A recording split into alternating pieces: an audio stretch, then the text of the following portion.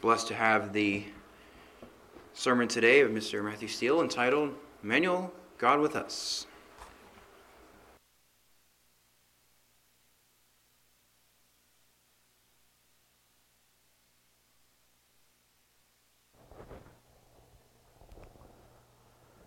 Hello again.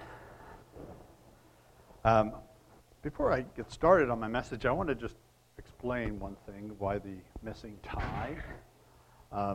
I'm still having that issue with the bulging disc on my neck, and the tie just doesn't work with it right now. So for those of you that would prefer me in a tie, I apologize. So at this time of year, you may have noticed that you are bombarded with lots of messaging about a certain activity. Something that is going to take place in, a couple of days, in fact. We're bombarded with messages, aren't we, for, I don't know, seems like from Halloween onwards or whatever it is, about Christmas.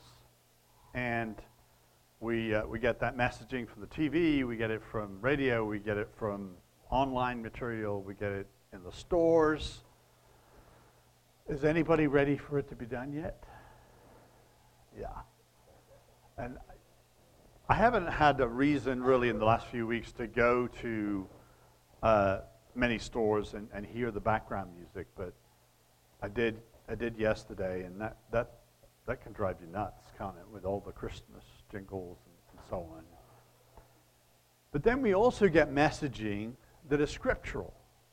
And I don't know about you, but that's kind of a little bit more of a challenge, right? Because we've got these beautiful scriptures describing actual events that took place, but they're being delivered at this time of year instead of maybe another time of year. So I'm just going to add to that for a few minutes. I apologize, but hopefully this will make sense. So, one of those scriptures that you see, either part of it used, it's in greeting cards, it's on posters inside of stores, especially Christian bookstores, things of that nature. You may have part of this. It's in Matthew chapter 1, verse 18. Now the birth of Jesus Christ was as follows. After his mother Mary was betrothed to Joseph, before they came together, she was found with child of the Holy Spirit. Then Joseph, her husband, being a just man and not wanting to make her a public example, was minded to put her away secretly. But while he thought about these things, behold, an angel of the Lord appeared to him in a dream, saying, Joseph, son of David, do not be afraid to take to you Mary, your wife, for that which is conceived in her is of the Holy Spirit. And she will bring forth a son, and you shall call his name Jesus, for he will save his people from their sins. And so all of this was done that it might be fulfilled, which was spoken by the Lord through the prophet, saying, Behold, a virgin shall be with child, and shall bear a son, and they shall call his name Immanuel, which is translated, God with us. Very familiar passage. And we have another one over in Luke chapter 2 and verse 8. Now there were in the same country shepherds living out in the fields, keeping watch over their flock by night. And behold, an angel of the Lord stood before them, and the glory of the Lord shone around them, and they were greatly afraid. Then the angel said to them, Do not be afraid, for behold, I bring you good tidings of great joy, which will be to all people.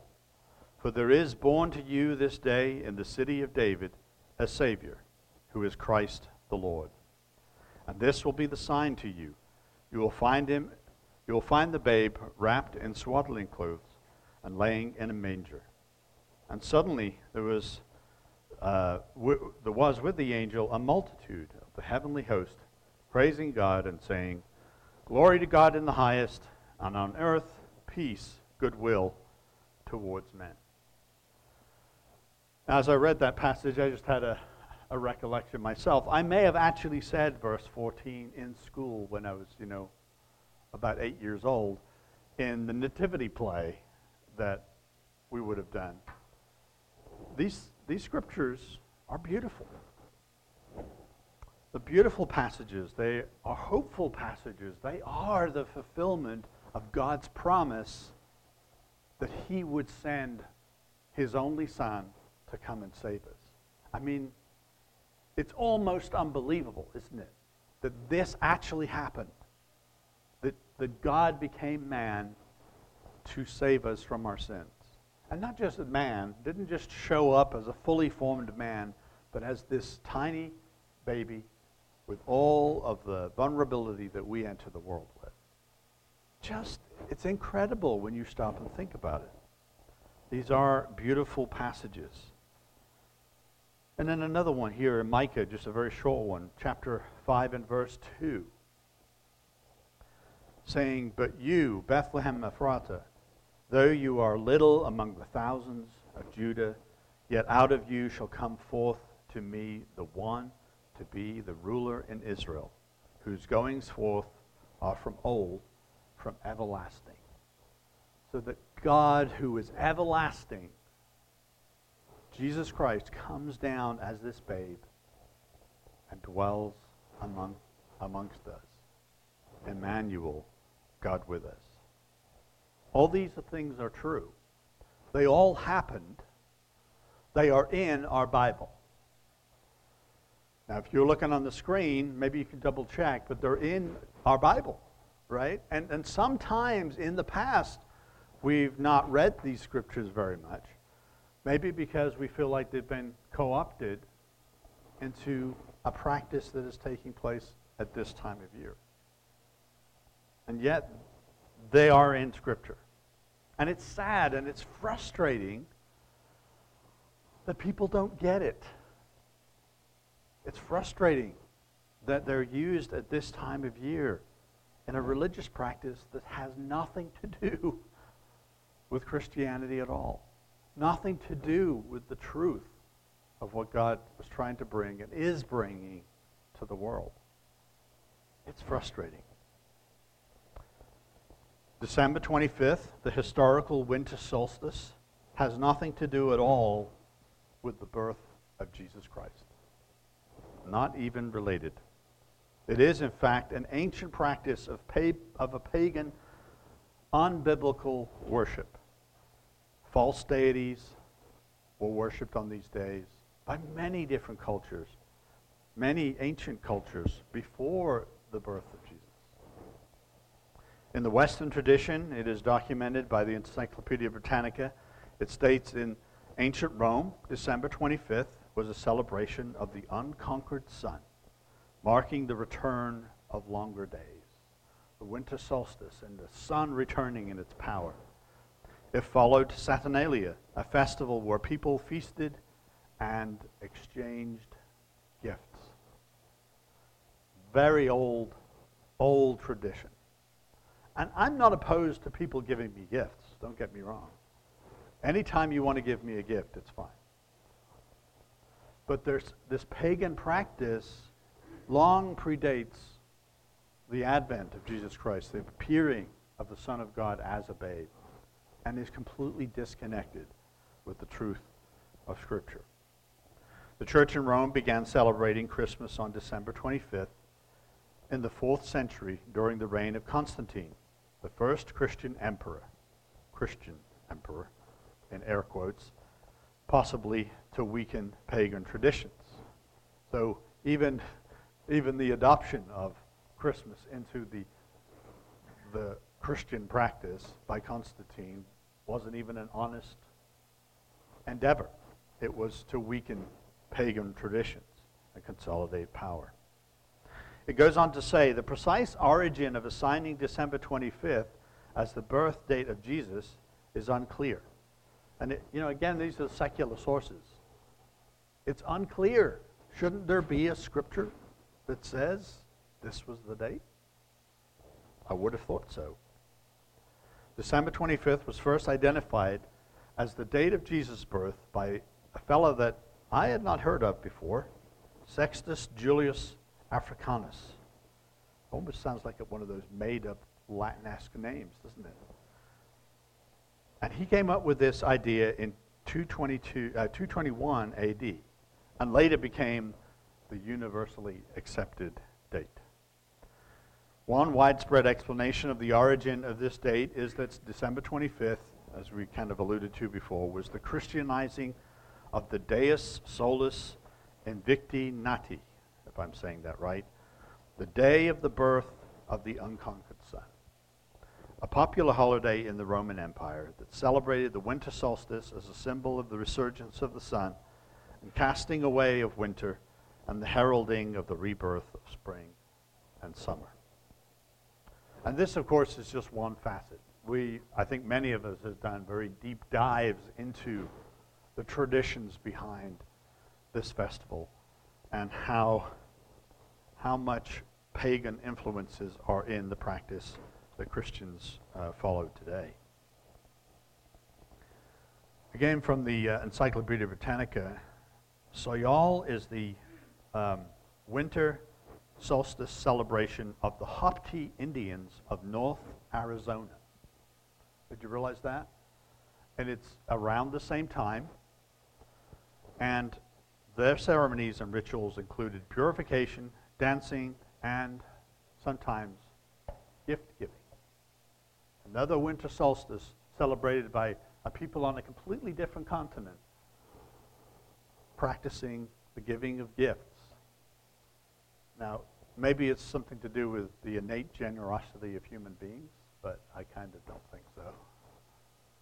There's definitely some connections here, either spiritual or through human tradition. The Persian festival of Yalda, or Shab-e Yalda, is a celebration of the winter solstice in Iran that started in ancient times. It marks the last day of the Persian month of Azar, and Yalda is viewed traditionally as the victory of light over dark and the birthday of the sun god Mithra. And if you know anything about Mithra, I call the sun god Mithra a pre-corruption, because Mithra in its its pagan origins and the pagan stories dies and is resurrected.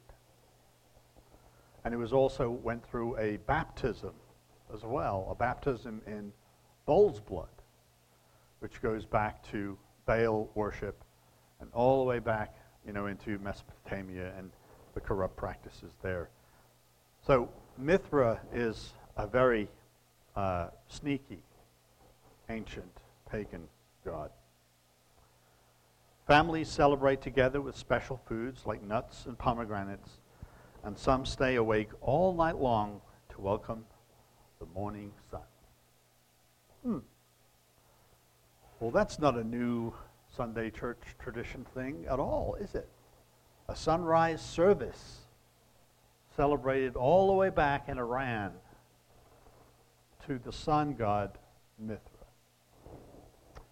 So we've got a lot of tradition, and I'm just touching on a few of the things that we can dig into here. And it's not my purpose today to bash Christianity, to bash Christmas, because there's a lot of genuine people that are genuinely misguided and maybe just have not asked the questions like we have fortunately asked, maybe from God's direction or somebody coming into our life that has moved our thought process away and started to ask questions like, why do we do the things that we do as a Christian practice? Why is Christmas practiced by the vast majority of the Sunday Christian world? What is the truth really about in regards to the birth of Jesus? And so there's so many people that have just not asked those questions, have they? And they're genuinely mistaken and generally misdirected and fooled into thinking that it's okay to celebrate the birth of Jesus at the time of an ancient pagan festival.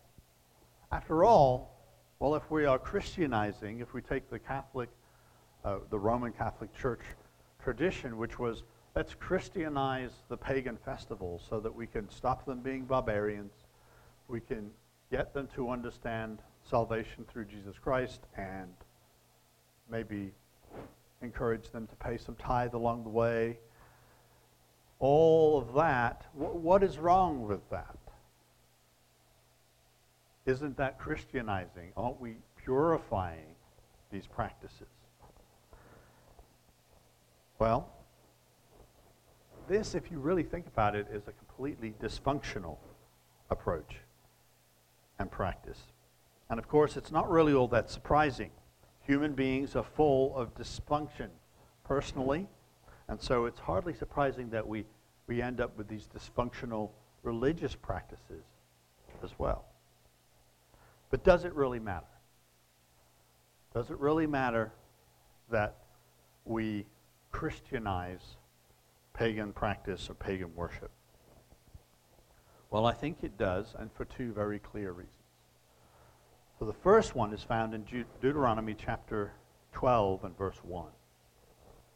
And the context of this is, of course, after the law has been given, after everything has been defined in the law of God and documented, we read this. These are the statutes and judgments which you shall be careful to observe in the land which the Lord God of your fathers is giving you to possess, all the days that you live on the earth. You shall utterly destroy all the places where the nations which you shall dispossess served their gods, on the high mountains, and on the hills, and under every green tree. And you shall destroy their altars, break their sacred pillars, and burn their wooden images with fire. You shall cut down the carved images of their gods and destroy their names from that place. You shall not worship the Lord your God with such things. Here's pretty plain, isn't it? So after Israel is to enter the land, clear it out, dispossess the land, remove the people that have been living there and practicing there. And by all accounts, if we jump back 400 years to Abraham, God was giving them time to either go the direction they did or repent, and they didn't. And so they are being expelled from the land, and Israel is taking the land. And God says, burn everything of their false practices and their false ways. Under every green tree, on the mountains, the hills, burn it all. Destroy it all. Why? Why? It's okay to ask why, but why? Why is this important? Well, if we look at the history, we see that the land itself was defiled with hideous practices. Awful practices. Somewhat akin to the kinds of activities, the terrorist activities that we saw Hamas do just a couple of months ago. Evil practices in the land. The worship of things that are not gods. The worship of spirits that were nothing more than fallen angels, Satan, his demons. They practiced sexual rituals to these gods. They cut and mutilated their own bodies. They revealed in every sinful and unclean act in worship all of these, or they reveled in all of these false deities. They even offered up the most precious possessions that they had, which was their firstborn sons. Think about that for a minute, of how corrupt a version of God's truth, of God's salvation, that he was going to bring through his firstborn son. And these people had just turned into monsters, burning alive their firstborn to Moloch and many other deities, false gods. Some cultures did these things at the time of the winter solstice as a way to appease the gods, as a way to bring back the warmth of the sun and give that precious life-giving food and rain, water that they needed. I cannot imagine really a more obnoxious idea to God, that we would take something that has these kinds of roots, these kinds of imagery, take that and worship him with it.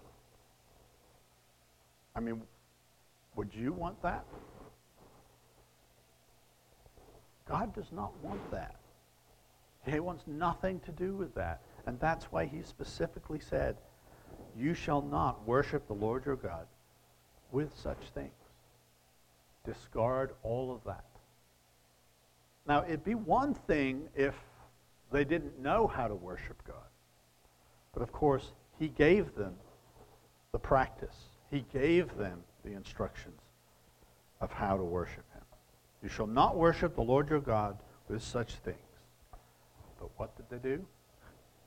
Well, over time, not very much time, about a generation, the people of Israel started to engage in those practices, bringing those alongside with the worship of Yahweh.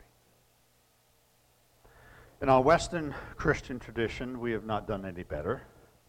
As Paul would write in Romans chapter 1 and verse 22, professing to be wise, they became fools and changed the glory of the incorruptible God into an image made by corruptible man and birds and four-footed animals and creeping things. And so we too, as a broader Christian tradition, worship God in the manner in which the ancient pagan people worshipped with lies and falsehoods. And so, we have Christmas. But God makes it clear, don't bring that. Don't bring those practices. No matter how much they look nice on the outside, no matter how much you like presents, Matt, don't engage in this. This is not how I want you to worship me. But if that's not enough, he does give us a second reason as to why this matters. And the second reason is found, again, in Deuteronomy chapter 12. We're going to pick it up in verse 5.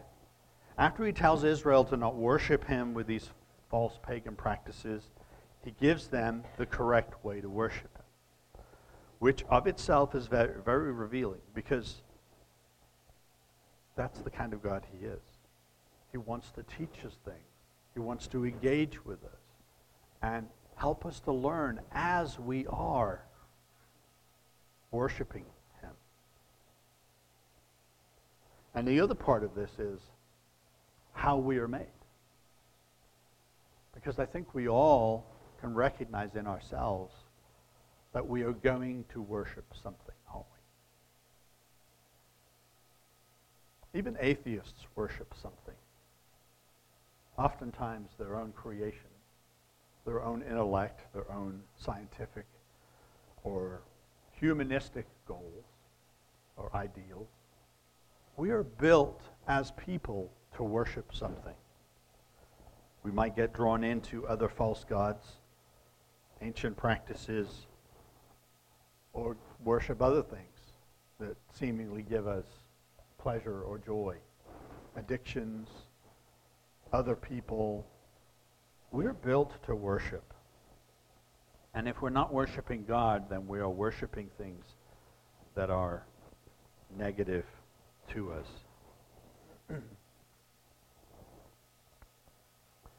It is our truest nature, I think, to be one with God. And that's how he's defined us. He's made us this way, to be fully integrated with him.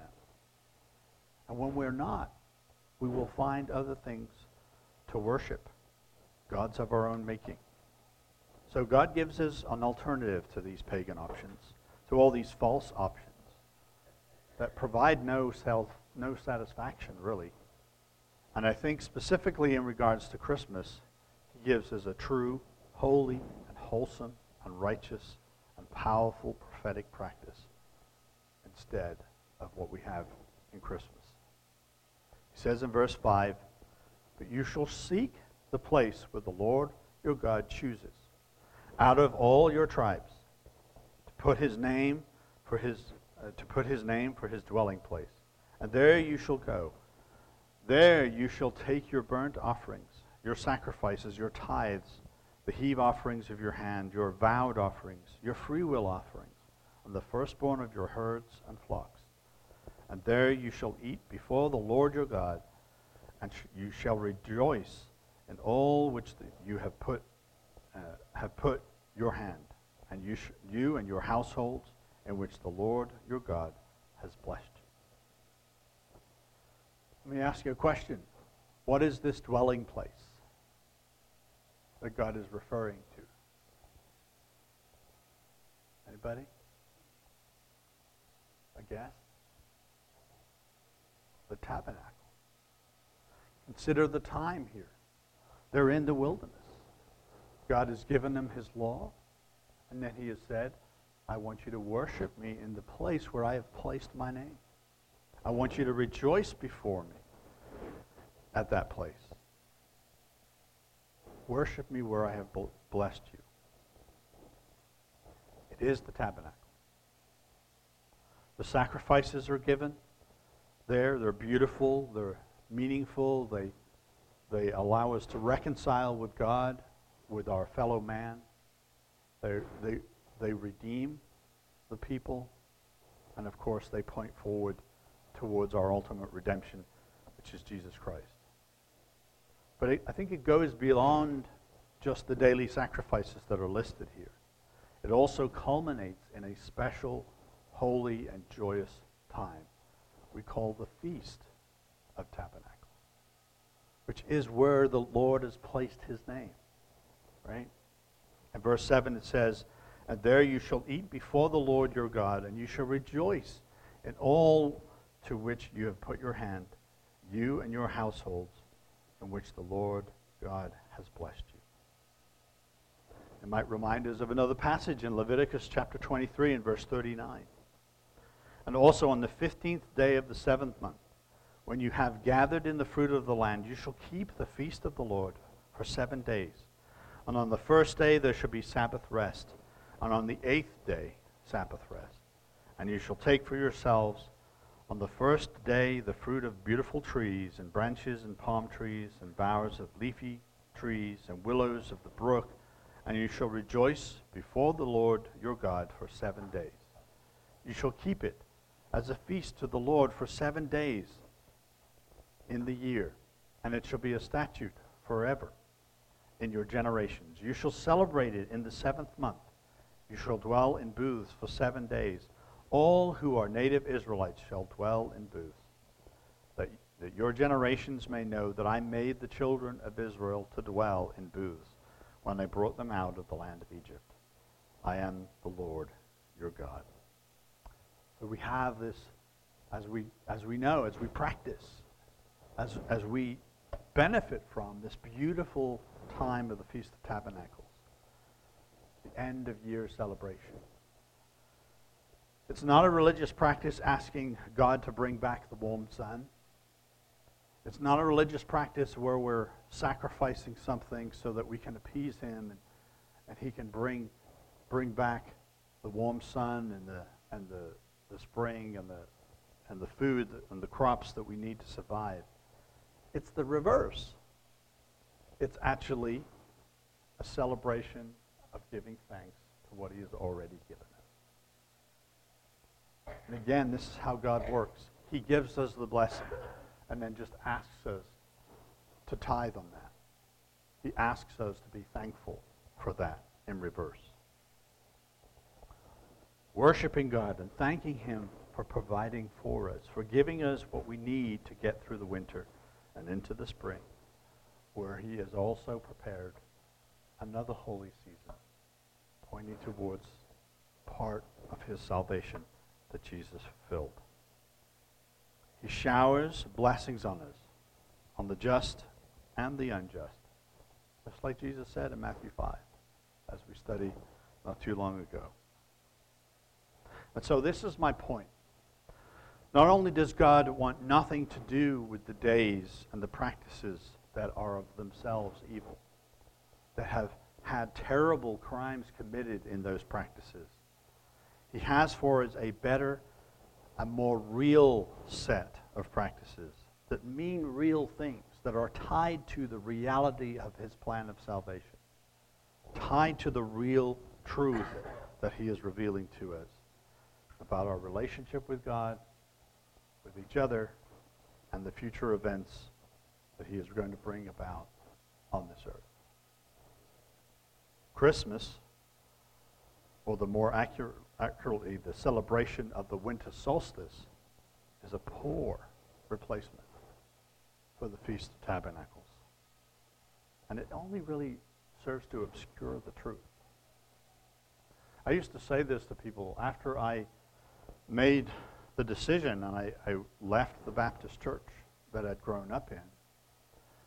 And I was trying to explain to people what crazy thing I was going to be doing now.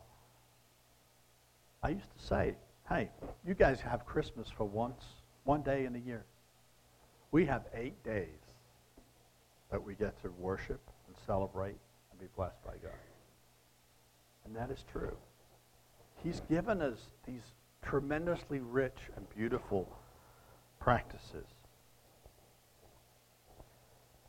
And unfortunately, these pagan ones just obscure the truth, as I said.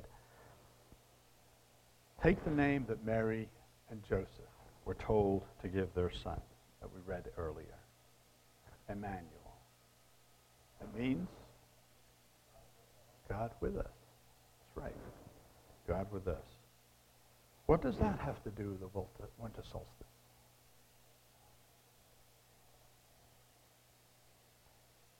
Where's the connection there? Where's the historical background for that to be when God would reveal the birth of his son? Think about that. We've had this pagan practice, and then, and by the way, I'm going to bring my son to be born on this day.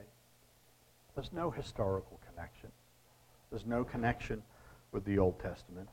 God doesn't do anything unless he reveals it to his servants, the prophets, and in our case, the saints. And so we don't have any historical prophetic connection. But we do have a very strong prophetic and historical connection with the practice of the Feast of Tabernacles. It goes all the way back to Israel. And it points forward in time when God would dwell with us. Immanuel, God with us. After God had given all the instructions on the creation of the temple, the priestly practices that went with it, and the sacrifices, he says this in Exodus chapter 29 and verse 43. He says, "There I will meet with the children of Israel, and the tabernacle shall be sanctified by my glory.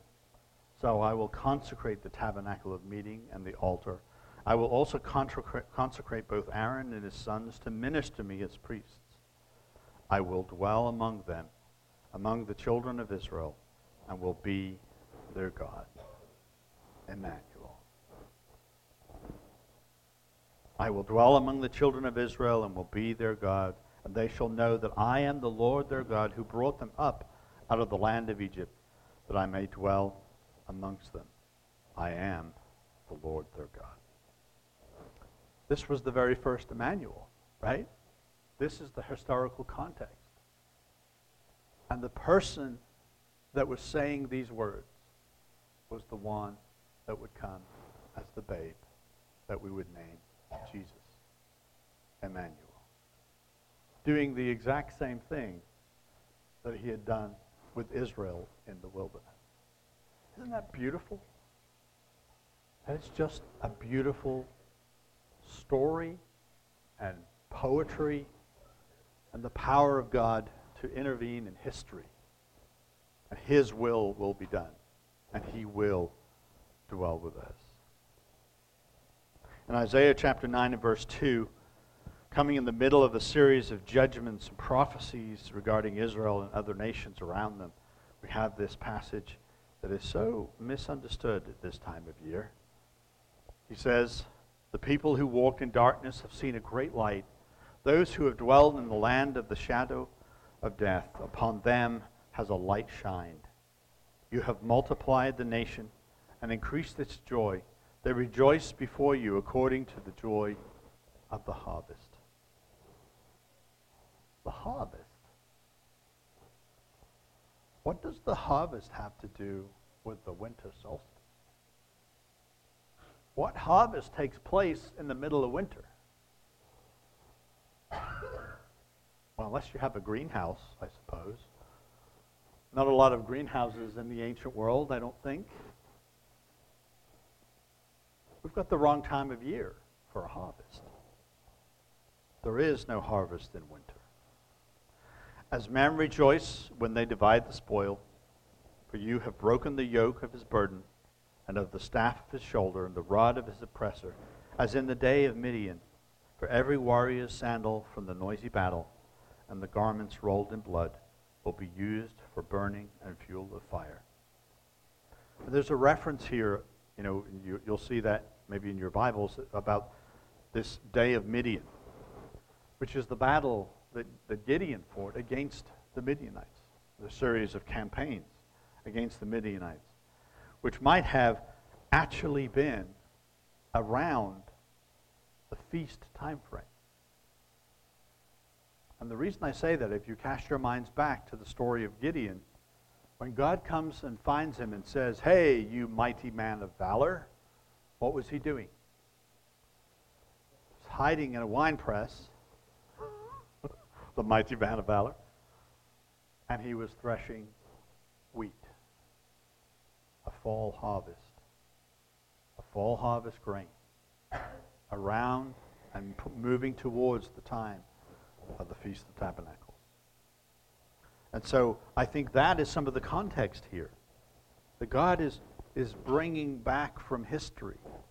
He's tying in this, as we'll read, the birth of his Son in human flesh. He's tying it in with the relieving of Israel's oppressors, lifting the yoke of those burdens.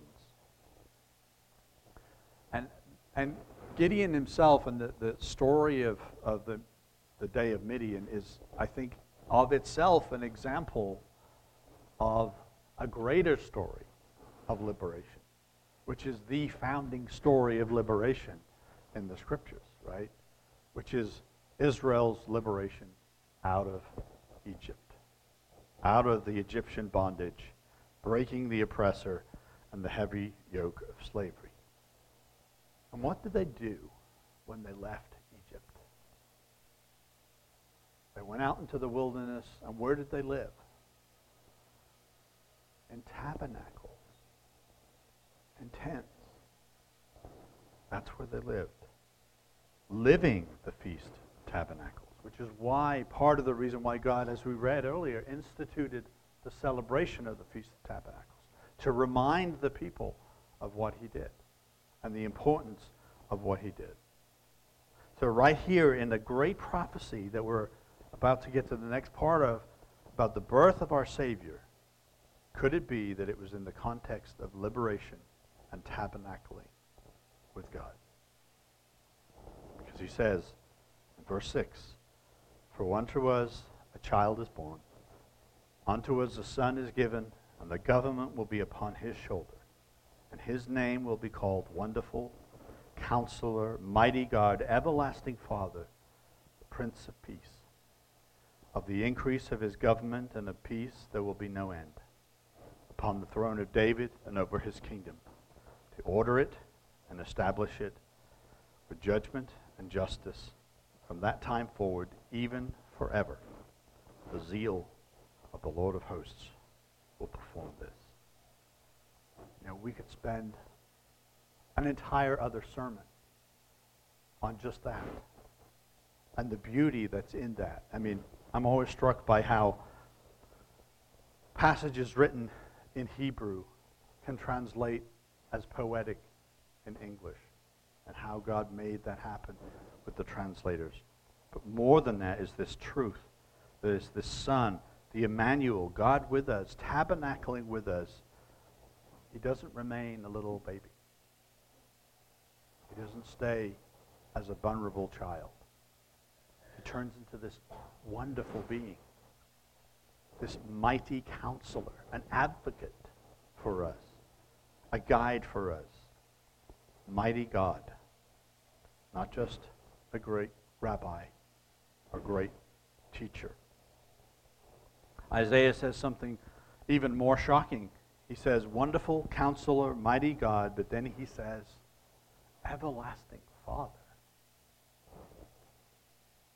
Now, does that mean, as Jesus said, well, if you've seen me, you've seen the Father? It could be. Or does that mean there's something more here about him being in the role of a father? Either way, it is clear. This child does not stay as a child. He's not a defenseless babe. He grows and matures and becomes what he was already from Ancient of Days. God with us. When we look forward in time, we do not see Christmas celebrated. Do you notice that? I have not been able to find a single prophecy where it says that everybody will have to celebrate Christmas in the kingdom of God. Nobody asked that question.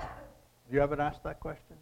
A lot of people in Sunday Christian world have not asked that question, clearly. Why isn't Christmas mentioned in Revelation, in Daniel, in Isaiah? Why is that the case? There are no prophetic events that resound with the images of Christmas trees and Yule logs. And the only giving of gifts that we see in the prophetic events is at the murder of two righteous saints, known as the two witnesses, when the whole world practices giving gifts to one another and celebrating their death. That doesn't sound like the Christmas that is proposed in the world today, does it?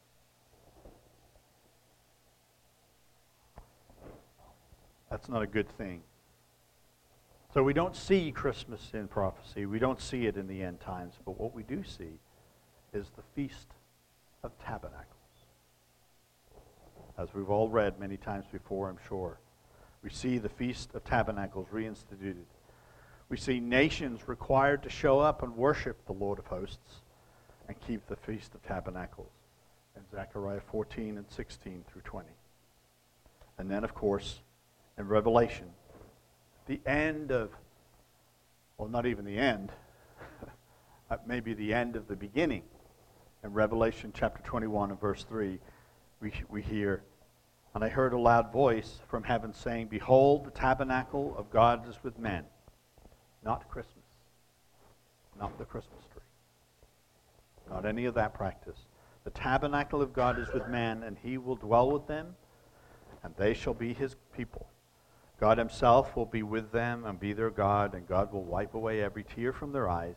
There shall be no more death, no sorrow, no crying. There shall be no more pain, for the former things have passed away.